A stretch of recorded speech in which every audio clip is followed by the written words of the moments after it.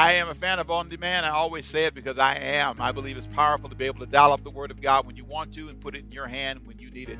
And so get ready for a great Word of God today that's going to help you with your confidence. Confidence is our focus today. I want you to focus with me, and let me show you how to have confidence in the last days. We are in challenging seasons, but we can, with confidence, rise above them. So stay with us today. It's going to be a great word for you. Stay right there.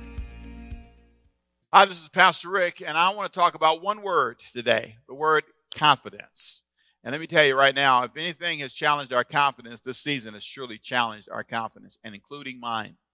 It has made me think and second guess and wonder, and oh God, am I doing it right? Am I going in the right direction? Am I leading my church in the right direction? Am I okay? Did I plan enough? Oh man, it's just a barrage of emotion. But I've learned that one thing about confidence is this is a decision you make. You just decide to be confident. You can struggle, you can have difficulties, but you can decide that you don't want to be overwhelmed by fear and insecurity. And so I want to show you something today that I think is really simple. It's a sermon that talks about confidence in the last days. It's in Matthew chapter 25. It's the concluding section in the book of Matthew chapter 25 that is oftentimes talked about in a fearful way. But I want to inspire you because I really believe that it's designed to give us confidence, because he talks about how we are to respond to the last days and the basis that God will use to judge us in the last days. It's a really profoundly simple text, and it will surprise you in the end. But let me, if I can, point out a couple of things that I think would be important. Let me ask you a simple question. Are you confident in your relationship with God? If I were to ask you right now, where do you stand with God, what would you say? Well, the typical Christian would give you one of two answers. They would say to you, well, I'm right with God because I confess with my mouth the Lord Jesus Christ, Romans 10 and 9, 8 and 9. And based on that, I'm right with God. So let me read that verse for you. It's Romans chapter 10, verse 8. It's a really, verse 9, I'm sorry. It's a simple verse, but it's what people often use when you ask them, say, are you right with God? They'll say this, that if you confess with your mouth the Lord Jesus and believe in your heart that God is raised him from the dead, you will be saved. For with the heart one believes unto righteousness, and with the mouth confession is made to salvation. Now, if you're a church person or not, you may never have heard that verse, but that's the verse that the typical person would use to say, I'm confident that I'm okay with God. And then a second verse they would use is this one. It's Ephesians chapter 2, verse 8 and 9. For by grace you've been saved through faith, and that not of yourselves. It is the gift of God, not of works, lest anyone should boast. Those two verses are used to say, I'm confident that if I were to stand before God now, I've confessed with my mouth the Lord, I believe in my heart, I'm not trusting in my works, but I'm trusting in what he did for me on Calvary's cross. Based on that alone, I know I'm right with God. And you might ask me, Pastor, are they wrong? No, they're not wrong, but there's more to the story. A lot of people can say with confidence they're right with God, and they can really be convincing. They can, have a stern look. They can put their shoulders back. Some could maybe, make some kind of spiritual oration or song or tongue or whatever. And it would really, from a physical appearance, to some people, not to all, but to some, that person looks like they're right with God. And they can be confident because they look like it. But I've learned that looks can fool you. Looks can really deceive you.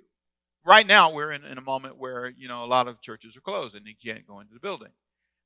And during that season, you find out, well, let's see who looks like they're confidently close to God and who really is. Some people look like they were together, but since this has happened, they're falling apart. They have somehow lost all faith in themselves, all faith in God. Some pastors are home depressed to death. They're like really sad because they don't have their church. They don't have the convenience of the services. They don't have the choir. They don't have all those things that they're used to that gave them confidence. What I've learned is I think there's a really bad perception that Christians have. There is a misperception that Matthew 25 puts in perspective for us. Matthew 25, verse 31, challenges us with another measurement. There is if you were to ask God what gives a person confidence that they're right with him, if you were to ask Jesus this question, his answer wouldn't be what we typically would say today. What we would say today is if you go to church, if you sing in the choir, if you don't do these 4 or 5 bad things. That based on these 4 or 5 bad things you don't do, based on your church attendance, based on your giving, you're right with God and you look like it. You kind of look holy or whatever. But that's not what Jesus said. Now, again, I'm not saying that some of that's not important. I'm just simply saying that's not what Jesus said. If you want to know how to be confident in your relationship with God, if you want to know what Jesus said would make you confident, if you want to know what Jesus said should be at the forefront of your thinking, here's what he said in Matthew 25, verse 31. When the Son of Man comes in his glory and the holy angels with him, then he will sit on the throne of his glory, and all the nations will be gathered before him, and he will separate them one from another as a shepherd divides his sheep from the goats. Now notice the language. Notice with me, it gets really personal in nature. And notice he describes the judgment in 2 terms. He talks about sheep and goats. Now, so hear about this. Okay. So we're talking about how God sees right and wrong, how God views us, and what is the basis upon which he uses to judge us. What is the criteria? Well, the first thing you notice is he says, let me take you back, take you forward a little bit, Jesus does. He says, let me show you what it's going to be like in the last days. What I'm going to do is I'm going to have a judgment. And I'm going to call everybody together, and there's going to be 2 categories, sheep and goats. Okay?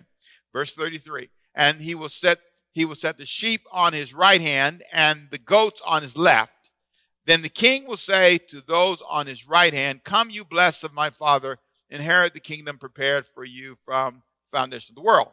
Pretty good stuff. Verse 35. Watch this now. He said, for I was hungry, and you gave me food.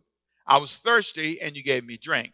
I was a stranger, and you took me in. I was naked, and you clothed me. I was sick, and you visited me. I was in prison, and you came to me. You went to the prison, and you visited me. So notice again. Notice these people he mentions here. The hungry, the thirsty, the stranger, the naked, the sick, and the prisoner. That, my friend, is the highlight of his summary of what impressed him with the sheep.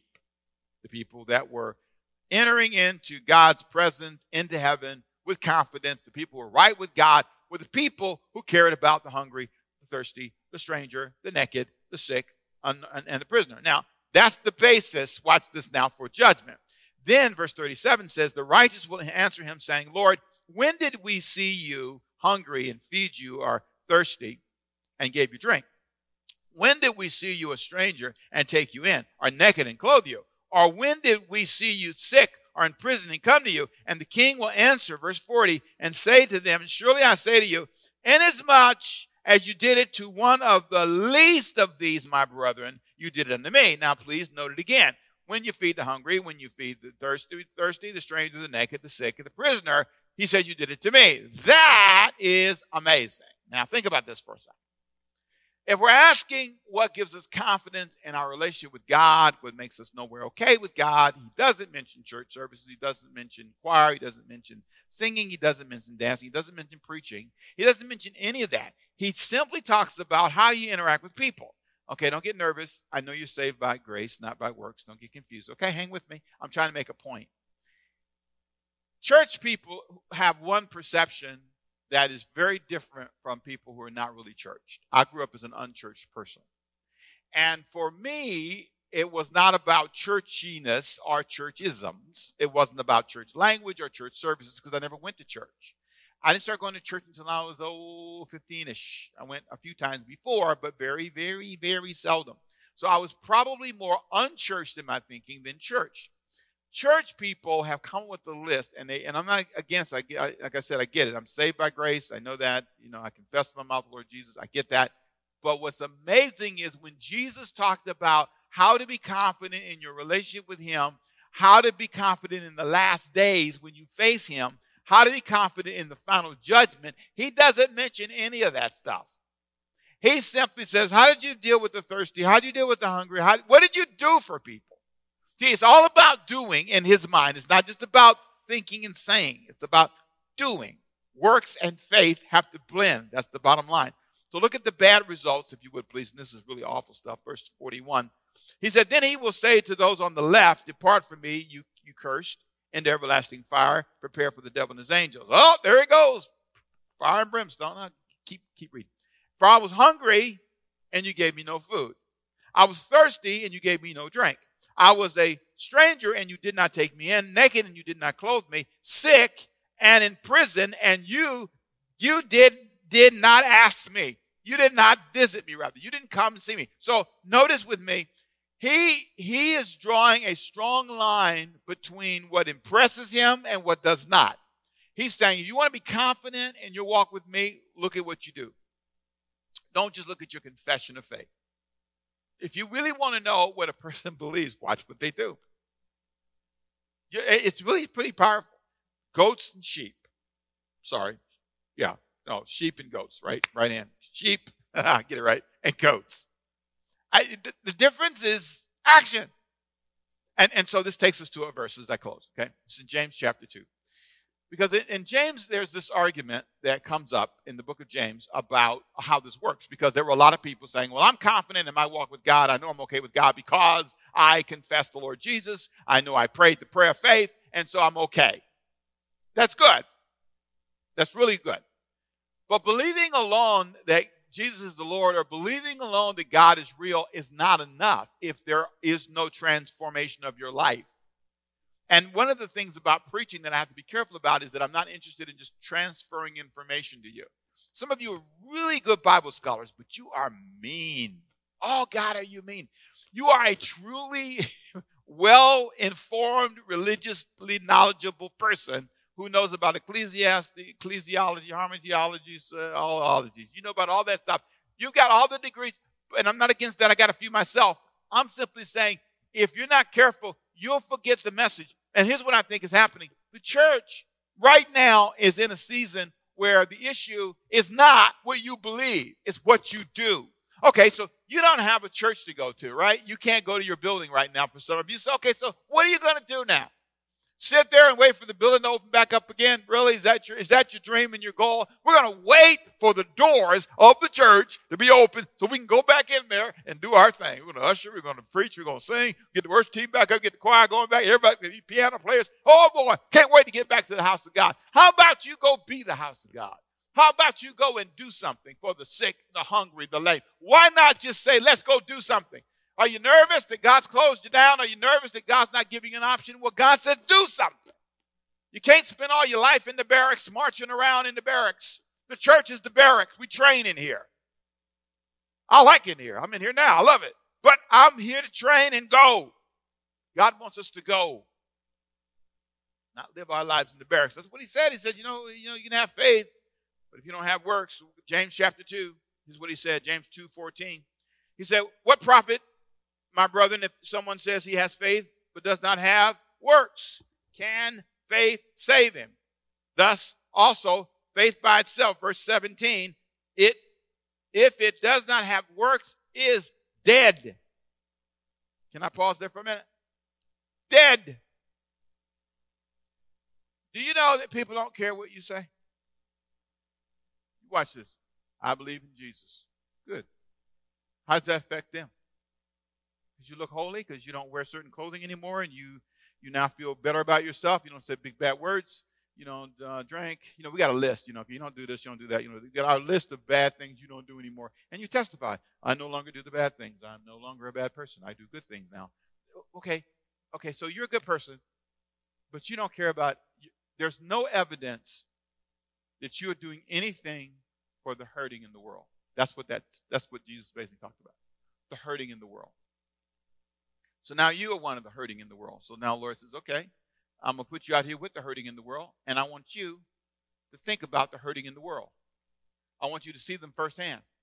Oh, we're living in it now. It's not in some history book. We're living in it now.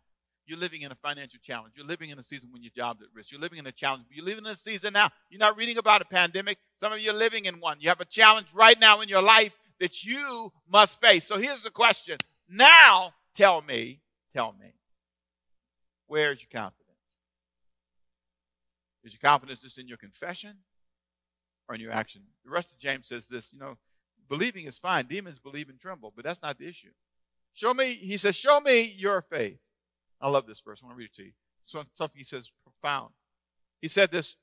He said, verse 18, but some will say, you have faith and I have works. Show me your faith without your works. And I love this now. will show you my faith by my works. For you believe that there is one God, you do well. Even the demons believe and tremble. But do you want to know, O foolish man, that faith, there's again, without works is dead. And he goes on and talks about Abraham and his faith and how he believed God. Here's a bottom line. Here's the bottom line of the whole message. In these last days, it gives me confidence that I'm where God wants me to be. It's not just my confession and my personal conviction about who God is and Jesus being the Lord of my life. That's not it. Because everybody's not going to tune into that station. Everyone's not going to believe that today. But here's what they can believe when they see my light. When I feed the hungry, when I help the people that are hurting, when I care about the hurting in the world. And if you want God to give you money, you want God to give you opportunity, you want God to give you something to work with, then you need to prove and demonstrate with confidence that you want to help the people who hurt. I have to tell myself all the time, it's about helping people, Temple. It's about making a difference in the lives of people, sir. It's not just about getting up in front of people and wowing a crowd. It's not just about that anymore. It's all about me caring about people and demonstrating that in the foundation of my life. So here's the question. So what are you going to do now? Let's talk about what you're going to do. Instead of sitting there waiting for your church doors to open again, what are you going to do? What is going to be your next step? What is your plan? Get a piece of paper out, write out a plan. Instead of moaning over your church building and the lack of offerings you got and I didn't get, sit down and say, what do I want to do for God? Well, Ricky Temple, I can't do anything if I don't have a church. Really? Pause and think about that. I can't do anything if I don't have a pulpit to preach in. Really? Really? Really? So your whole faith in life is tied to this? While the world around you is dying, starving, hungry, hurting. This is why people don't go to church. 80% of Americans don't go. Just to be clear. Hathaway report said 8 out of 10 people don't go. And that number has gone down to 0 now almost, except for the few people who ignore all of the health rules and don't care. And I don't know what that's all about. That's another whole sermon. I won't preach that today. Lord help us, God. Here's the bottom line. You need to think about, go ye therefore, big statement, into all the world. Go is the big word. That's the command. Not stay, sit, and perform for us. I am not against church. I have thousands of members in my church. I'm not against church. I'm just hearing God differently. You know, it touched me when I realized in Matthew 25, the only things he said was, you got to care about the hurting. You, sir, have to care about people who are in pain. You want to impress me? You want to impress God? You want to make a difference in the world? Start coming up with a pain list. In your neighborhood, where's the pain? Around your block, where's the pain? Is it schools? Is it a family member? Is it a friend? Is it an organization that needs a donation from you? That needs, maybe you have no money. Maybe you have some time. Maybe you can take some paper towels to somebody. I don't know. What can you? Who hurts? Where is the pain? Here's what the church needs to do. Go find the pain. That's what I've challenged my leaders and my staff and myself to do. Go find the pain. Come up with a list of people in pain, people that we can help. He says in the last days, you want to have confidence that you're doing my will? What you need to do is go find somebody that's hurting. The time has come for us to realize this is a new day. You know what I think is going to happen, though, to a lot of people? They're going to ignore it.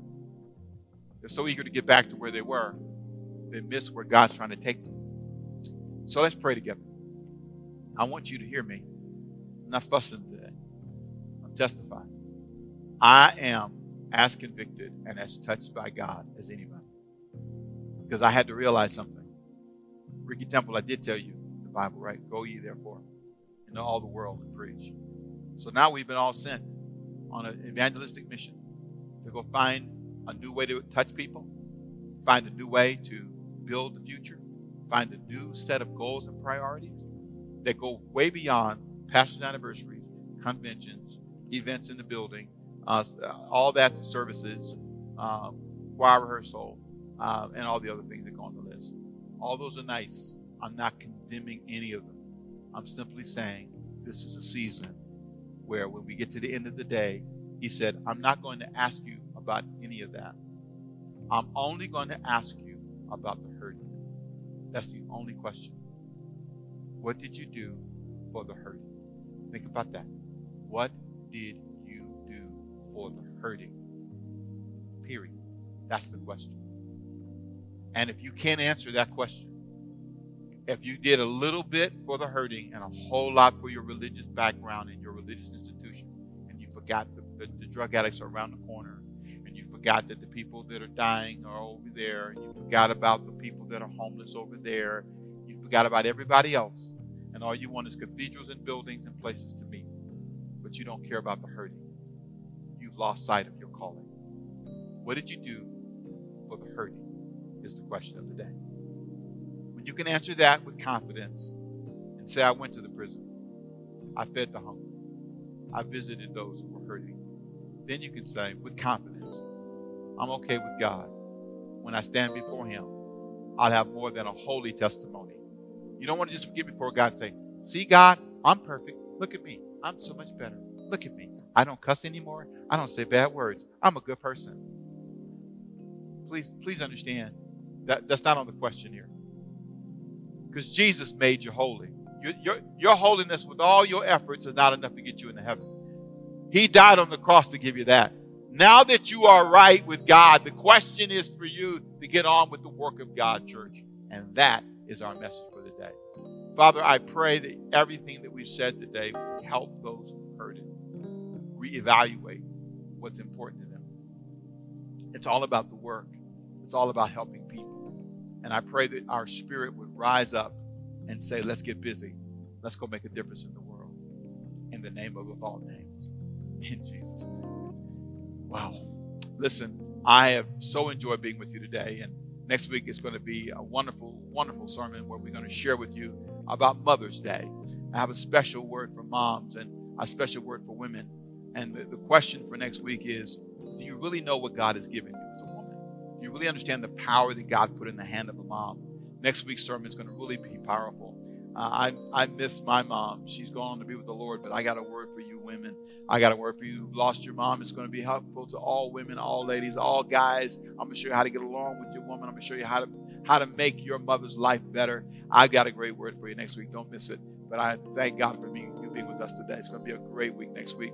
Let me encourage you, if you're here for the first time, thank you for being with us again. I really appreciate your presence, and I hope you were blessed by today's message. I want to encourage you, if you were not with us earlier and you wanted to participate in the giving and you missed that part of the service, feel free to use those options that we mentioned to you earlier. You can go to the website, overcomingbyfaith.org. That's overcomingbyfaith.org, and you're more than welcome to participate in that offering if you'd like. I'd like to encourage you, if you have never given to us before, feel free to use those options. Also, if you want to use the app, you feel free to use that. It's a wonderful option that you can use to bless your life and inspire your life in so many ways, and also give. So thank you for your giving, and thank you for the faithfulness of your service, and thank you for being a part of our service today. And I want to close with one final thought, and I want this to be the final thing on your mind, because some of you watched this for a while now, and you've really been touched by what you've heard. You've thought about your walk with God. You say, Pastor Rick, what you said really spoke to me in a practical way.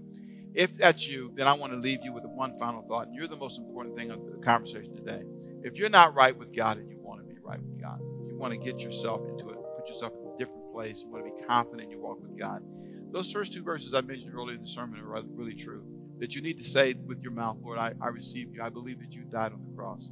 There's something about admitting to God, I need you in my life. And so I want to leave you with an opportunity right here to dial this, reach out to this information that's on the screen, and I want to help you start your life with Jesus. The most important decision you ever make is to give your life to Christ. The most important decision you make is that, God, I need to start with you. So let me pray with you right now. For some of you saying, Pastor, this is the most important thing you said all day. This is the most important moment in my life. So let me pray with you. Father, I pray that those who heard this message, who are not right with God, would say, I want to be right. And I surrender my life to you. And I come to Jesus asking him to be the Lord of my life.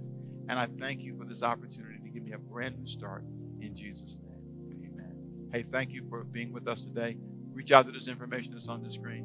I want to make sure that you get a chance to hear more about how you can grow in your walk with God. And we'd love to connect with you.